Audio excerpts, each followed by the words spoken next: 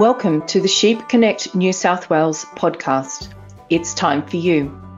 A podcast produced for the sheep industry by Sheep Connect New South Wales. Hi, I'm Fiona MacArthur, a network coordinator for Sheep Connect New South Wales, the sheep extension network in New South Wales, which is funded by Australian Wool Innovation. Sheep Connect New South Wales has a membership of over 2,200, and our main aim is to help keep you and your sheep business up to date on information about all things sheep.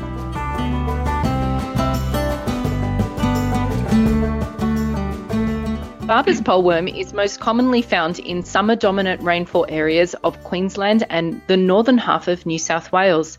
It is a blood-sucking gastrointestinal parasite and can be fatal for all classes of sheep and goats.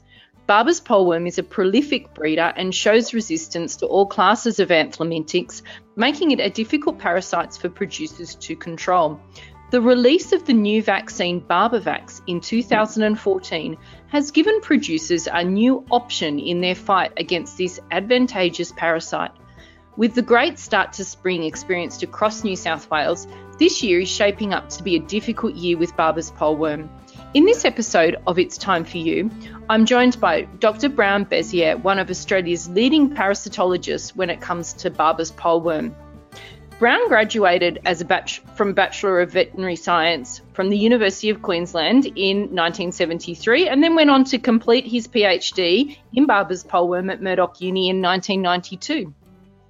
He's worked extensively with the Western Australian Department of Agriculture through to 2016. He's been a veterinary officer with them and then went on to be a veterinary parasitologist and the leader of parasitology research extension with the National Sheep Cooperative Research Centres. A highlight of Brown's career has been collaborating with Scottish scientists to test the first Barber's pole vaccine, BarberVax, which led to its commercial development in WA.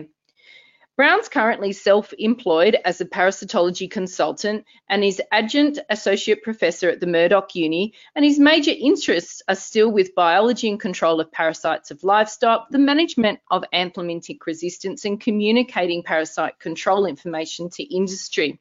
Welcome, Brown, and thank you for joining me on It's Time for You. Yeah, thanks, Fiona. Yeah, very happy to be on the show. Brown, what makes Barber's poleworm so unique from other gastrointestinal parasites? I guess there's two main features that make Barber's pole unique. Firstly, unlike other worms, it's a bloodsucker.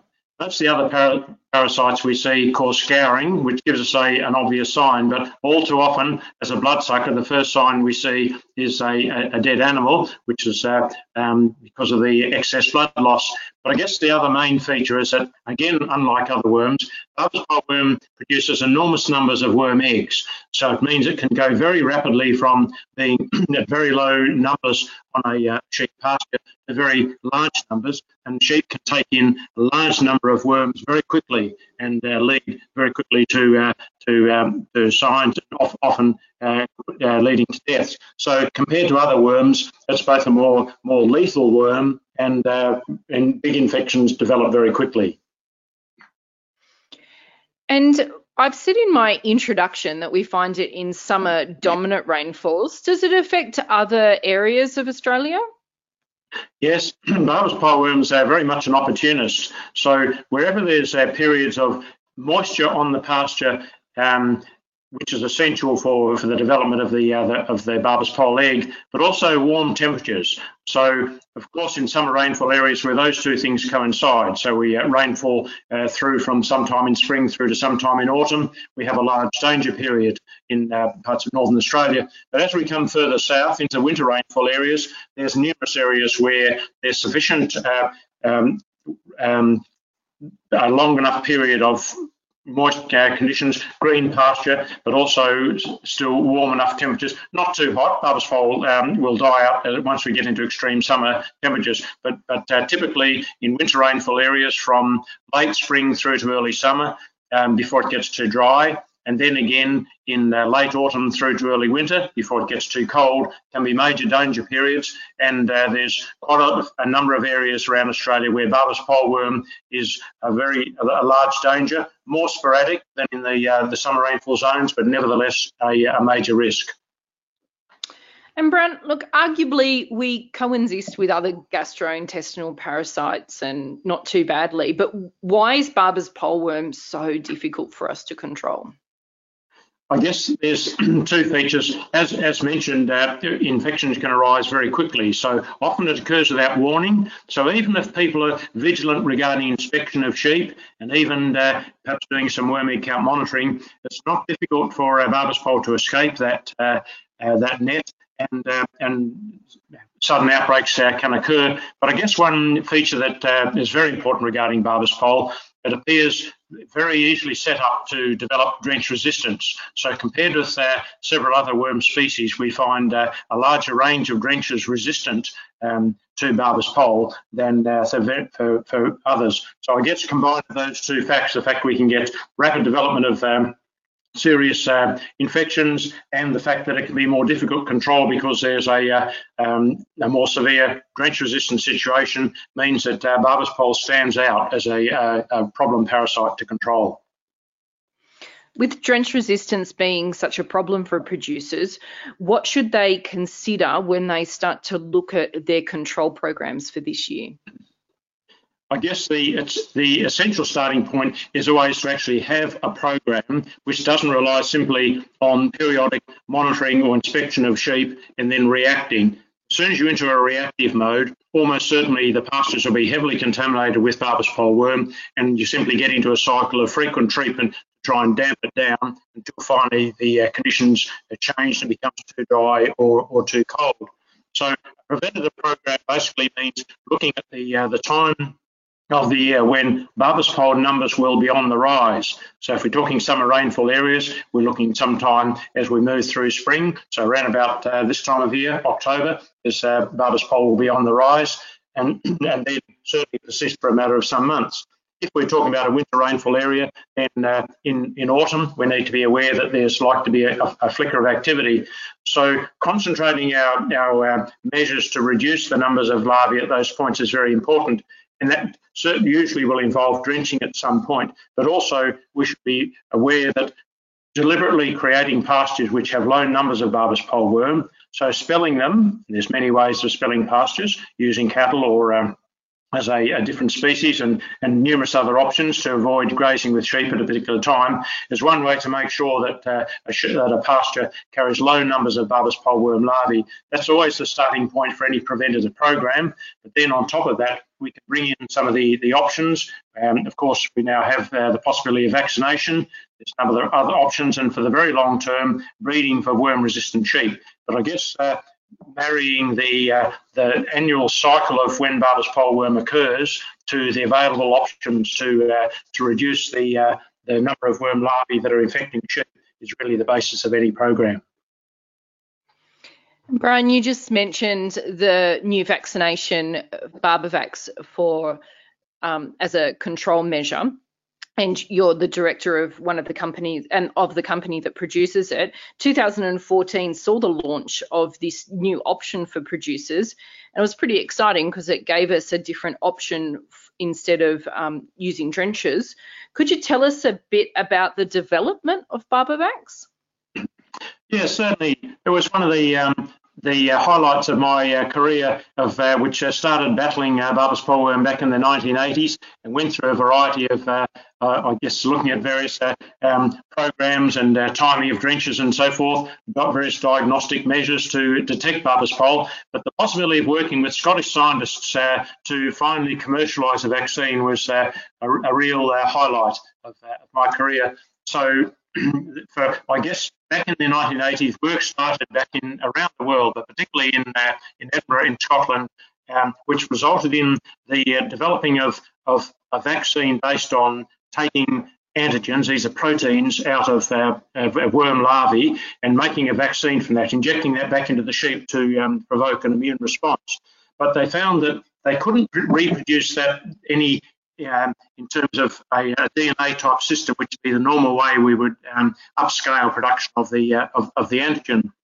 So it got back to, was it possible to grow enough Barbus pole worms in sheep and then harvest them after the sheep have been slaughtered at an abattoir, and then use those worms as the basis of producing a vaccine in large quantity? And I guess it goes back to 2008 at a conference when I was speaking to Dr. David Smith, the key scientist at the Mordun Research Institute in Edinburgh, that we put those together and decided to collaborate and seeing whether that's possible. And that has in fact led to a system based exactly doing this, where sheep are purchased, moved to a feedlot, give a small infection of Barbus pole, move on to slaughter, the gut collected at slaughter, the worms removed, and then the vaccine made from the harvesting of large numbers of Barbus pole worm.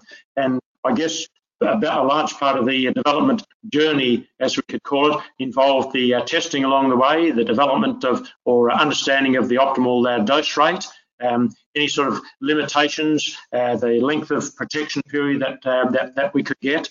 And finally, 2014, we came up with a commercial product based on the harvesting of worms and the production of the vaccine in Albany, WA. Brown, how does Barbavax differ from a drench?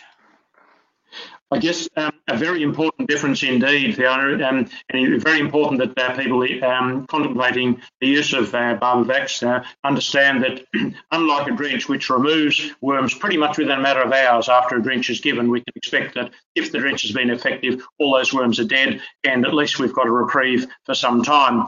Barbus pole worm has Barbavax has some effect after vaccination within a matter of a few days.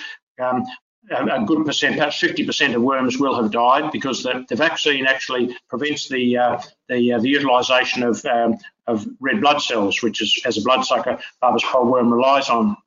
But its main effect is not actually to kill worms, it's mainly to prevent the development of new immature worms taken in as worm larvae, going through their development phase. As they begin to suck blood, they take in antibodies from their bloodstream, which have been created by the vaccine, and the antibodies then prevent the digestion of red blood cells, and effectively the worm dies, the worm starves. And I guess that means that it's a preventative rather than an immediately killing effect, as you would get with a drench. So we need to be aware that it's a longer term preventative tactic rather than simply killing worms and then waiting for them to come back. We get at least 6 weeks after a vaccinated animal has been vaccinated, where we have protection, and the benefit, of course, is that it's not relying on a drench and not likely to develop resistance. And you've just touched on that just there at the last point, drench resistance, which leads me into my next question. Drench resistance in hotspot areas, Barbus pole hotspot areas in New South Wales, has led some producers to even leave the industry. It's so bad in their areas. What is the role of Barbavax, and why is it so important in the fight against drench resistance?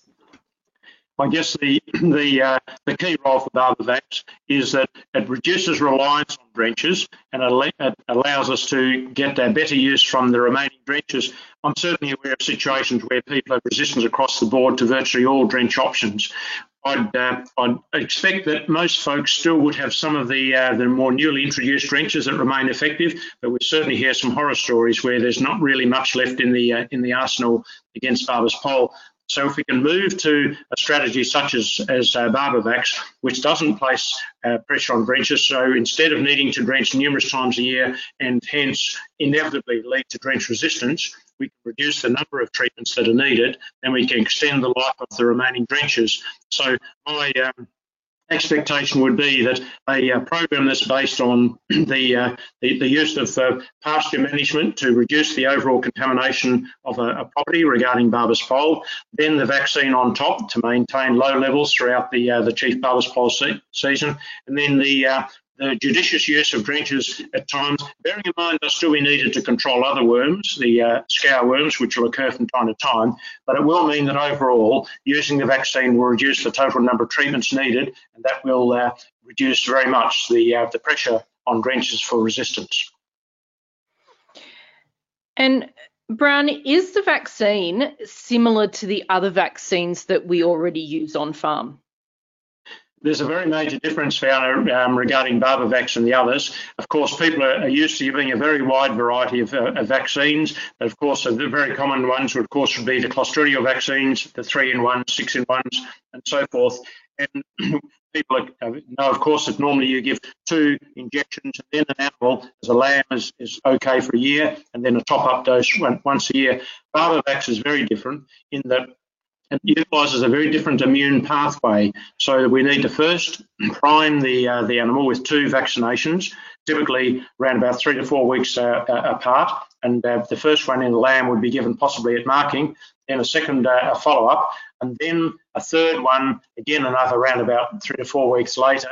At that point, you're getting the maximum immunity, but even then, we still need to vaccinate at 6 weekly intervals over the period when Barber's pollworm is a risk. So fairly typically, a lamb vaccinated at marking time would require, before the Barber's poll season drops off, a total of 5 vaccinations. And of course, the question is that a practical, reasonable thing to do? And I guess there are 2 answers. Firstly, the nature of the vaccine means there's no other way to reduce the number of vaccinations given to obtain the protection over the period. But I guess the second point to note too is that very frequently people would be drenching sheep at a fairly similar frequency, even more frequently than that. So I guess the aim is that although compared to other vaccines, which only need a couple of treatments, Barber's poll needs multiple treatments, but we are getting the longer term protection, and it is having a big role in reducing the need for drenching. You just mentioned that there's a priming process involved. How important is that priming process, and how important is the timing of it before our Barber's poll season begins?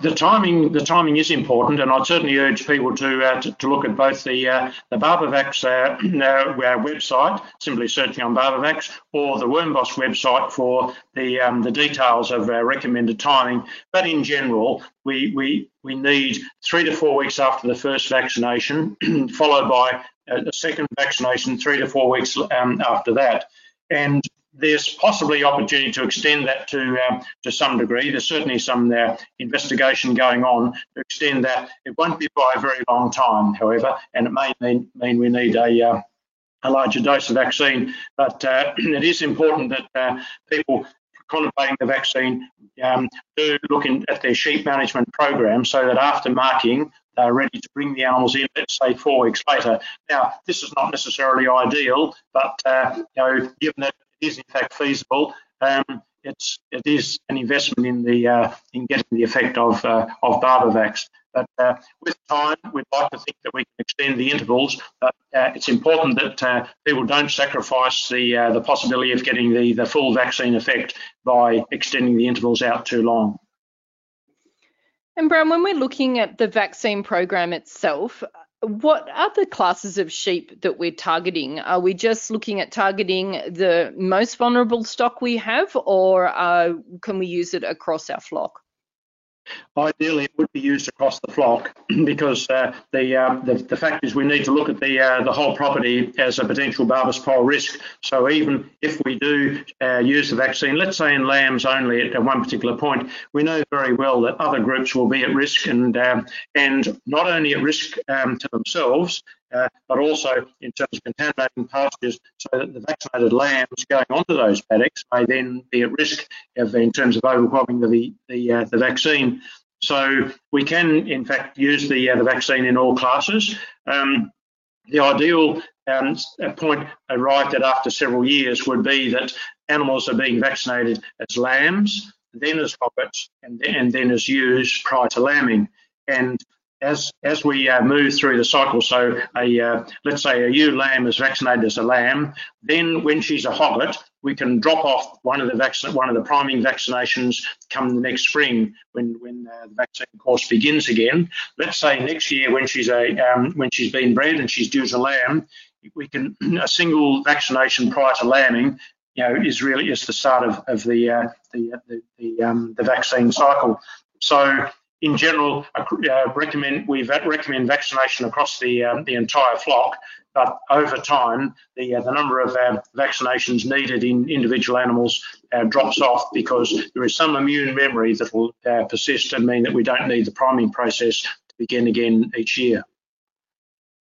And Brown, is there a different vaccine program? Has it been developed for the different classes of sheep?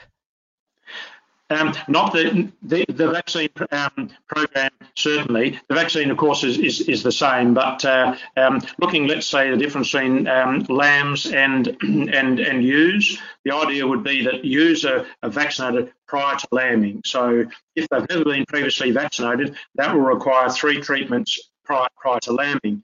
If the ewe's been vaccinated as a lamb, then she'll need just the 1 vaccination prior to lambing, but then the lambs, as totally naive animals to vaccine and to worm exposure, they'll need their priming doses then.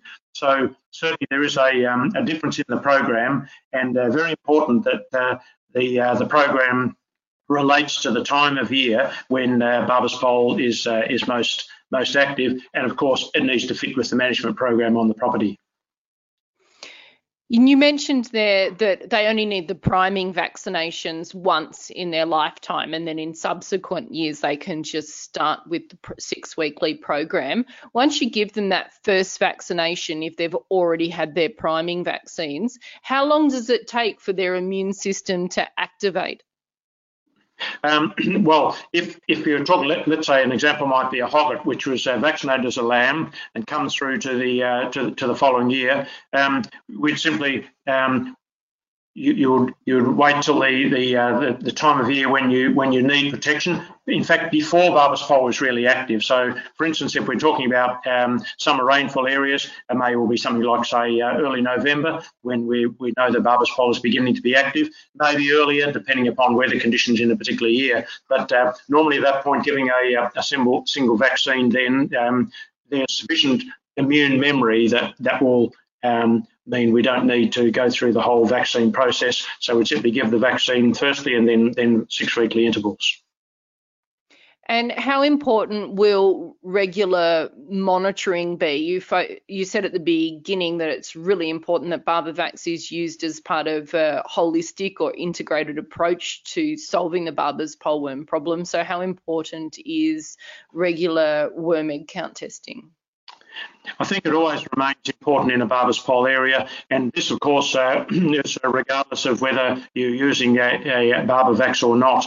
But we know very well that in the major areas where Barber's Pole is a continual threat, the only real way to stay on top is to be monitoring at intervals that mean we can pick the likelihood of a Barber's Pole problem up. So to say, even in a vaccinated flock, let's say we vaccinated at a certain point, it'll be, and we're due for another hit, say 6 weeks later, it'll be very worthwhile taking samples to monitor at, let's say, 5 weeks, 6 coming up toward the vaccination time, so we know where we are. This does 2 things. Firstly, lets us know if there's an immediate risk, but also tells us something about the vaccine performance and the sort of background that we're using the vaccine against. But the risk is that by some vagary of weather conditions or perhaps pasture moves where vaccinated animals have been moved into a high risk paddock where perhaps there's been an outbreak of Barber's Pole, which has heavily contaminated the pasture and leads to massive challenge with Barber's Pole worm to the sheep. This may be sufficient to overwhelm the vaccine. So staying on top with worm egg counts is very important. I suppose that plays an important role too in BarberVax only works against Barber's pole worm, so it would play an important role to tell us what other species are active and at what levels in the animal. That is a very important point because, sure, we're not only monitoring for Barber's Pole, but bearing in mind that other worms are also waiting in the wings. So if we're talking about the summer rainfall zones, the black scour worm, Trichostrongylus, is also a major problem. And in fact, on most properties, there will be a requirement for at least 1 and probably more drenches specifically for that particular worm. And the vaccine, BarberVax, of course, has no effect whatever against the other worm types. when we go to winter rainfall areas, we also have black scour joined by the brown stomach worm as major problems, and a whole host of lesser players. But we certainly need to be on top of those, and worm monitoring is always part of the process. So I guess that regardless of use of the vaccine, we're always going to require a monitoring program. It may well be, though, that we can fit the monitoring program around the vaccine use to maximise the practicality. And would it be fair to say that if black scale worm was coming through, there's not as much drench resistance around for black scale worm as there is for Barber's poleworm? So potentially, I suppose, although we have to drench again, and we often think when we use a vaccine we don't want to have to drench, if we're drenching for those other species, we might be able to use some of those drenches that are no longer effective on Barber's poleworm. Would that be correct? Yes, that's a possibility of using, in effect, a drench as a narrow spectrum. I guess the particular issue we find is that the macrocyclic lactone, so the ML drenches, so I'm talking ivermectin, abamectin, and moxidectin, resistance is particularly common in just two worms, pretty much around the world, but certainly in Australia. So Barber's poleworm on the one hand, and Tildasaja, the brown stomach worm, on the other. The brown stomach worm is not particularly important in the summer rainfall areas, but certainly we have the situation where perhaps none of the MLs is useful against Barber's pole on a particular property, but it would still be fully effective against black scale worm. That would be a common situation.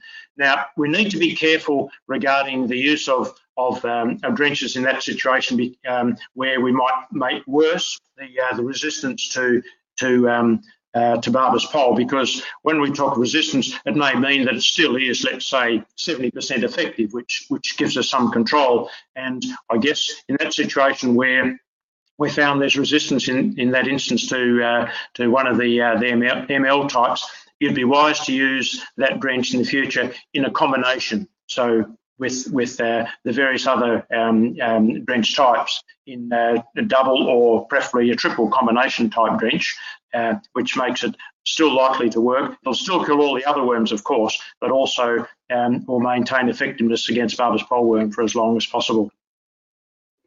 Great, thanks, Brown. Well, the producers I've spoken to, including myself, we have had great results with BarberVax, and it's certainly gaining in popularity. But for those people who have yet to launch into a BarberVax program, what can they do if they would like more information? Where's the best place that they can go?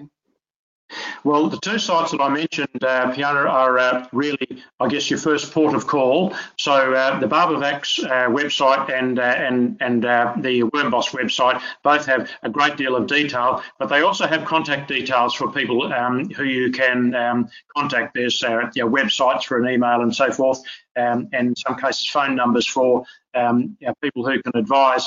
You'll find that most of the sheep consultants and advisors and veterinarians involved in the sheep industry in the major Barber's pole zones will be well aware of BarberVax and the potential.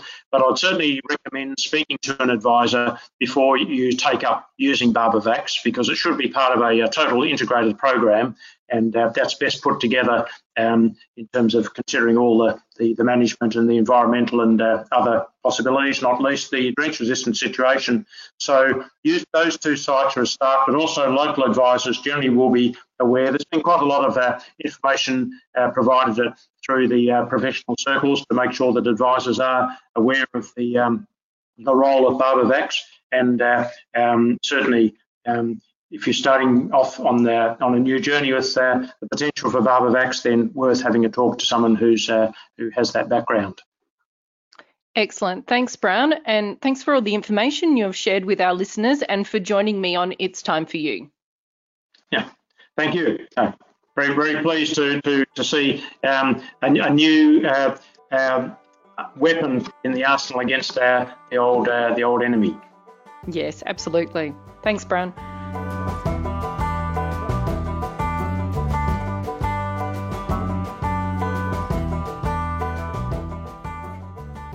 We hope you have enjoyed this episode of It's Time for You, the Sheep Connect New South Wales podcast. We'd appreciate it if you could share our podcast within your networks.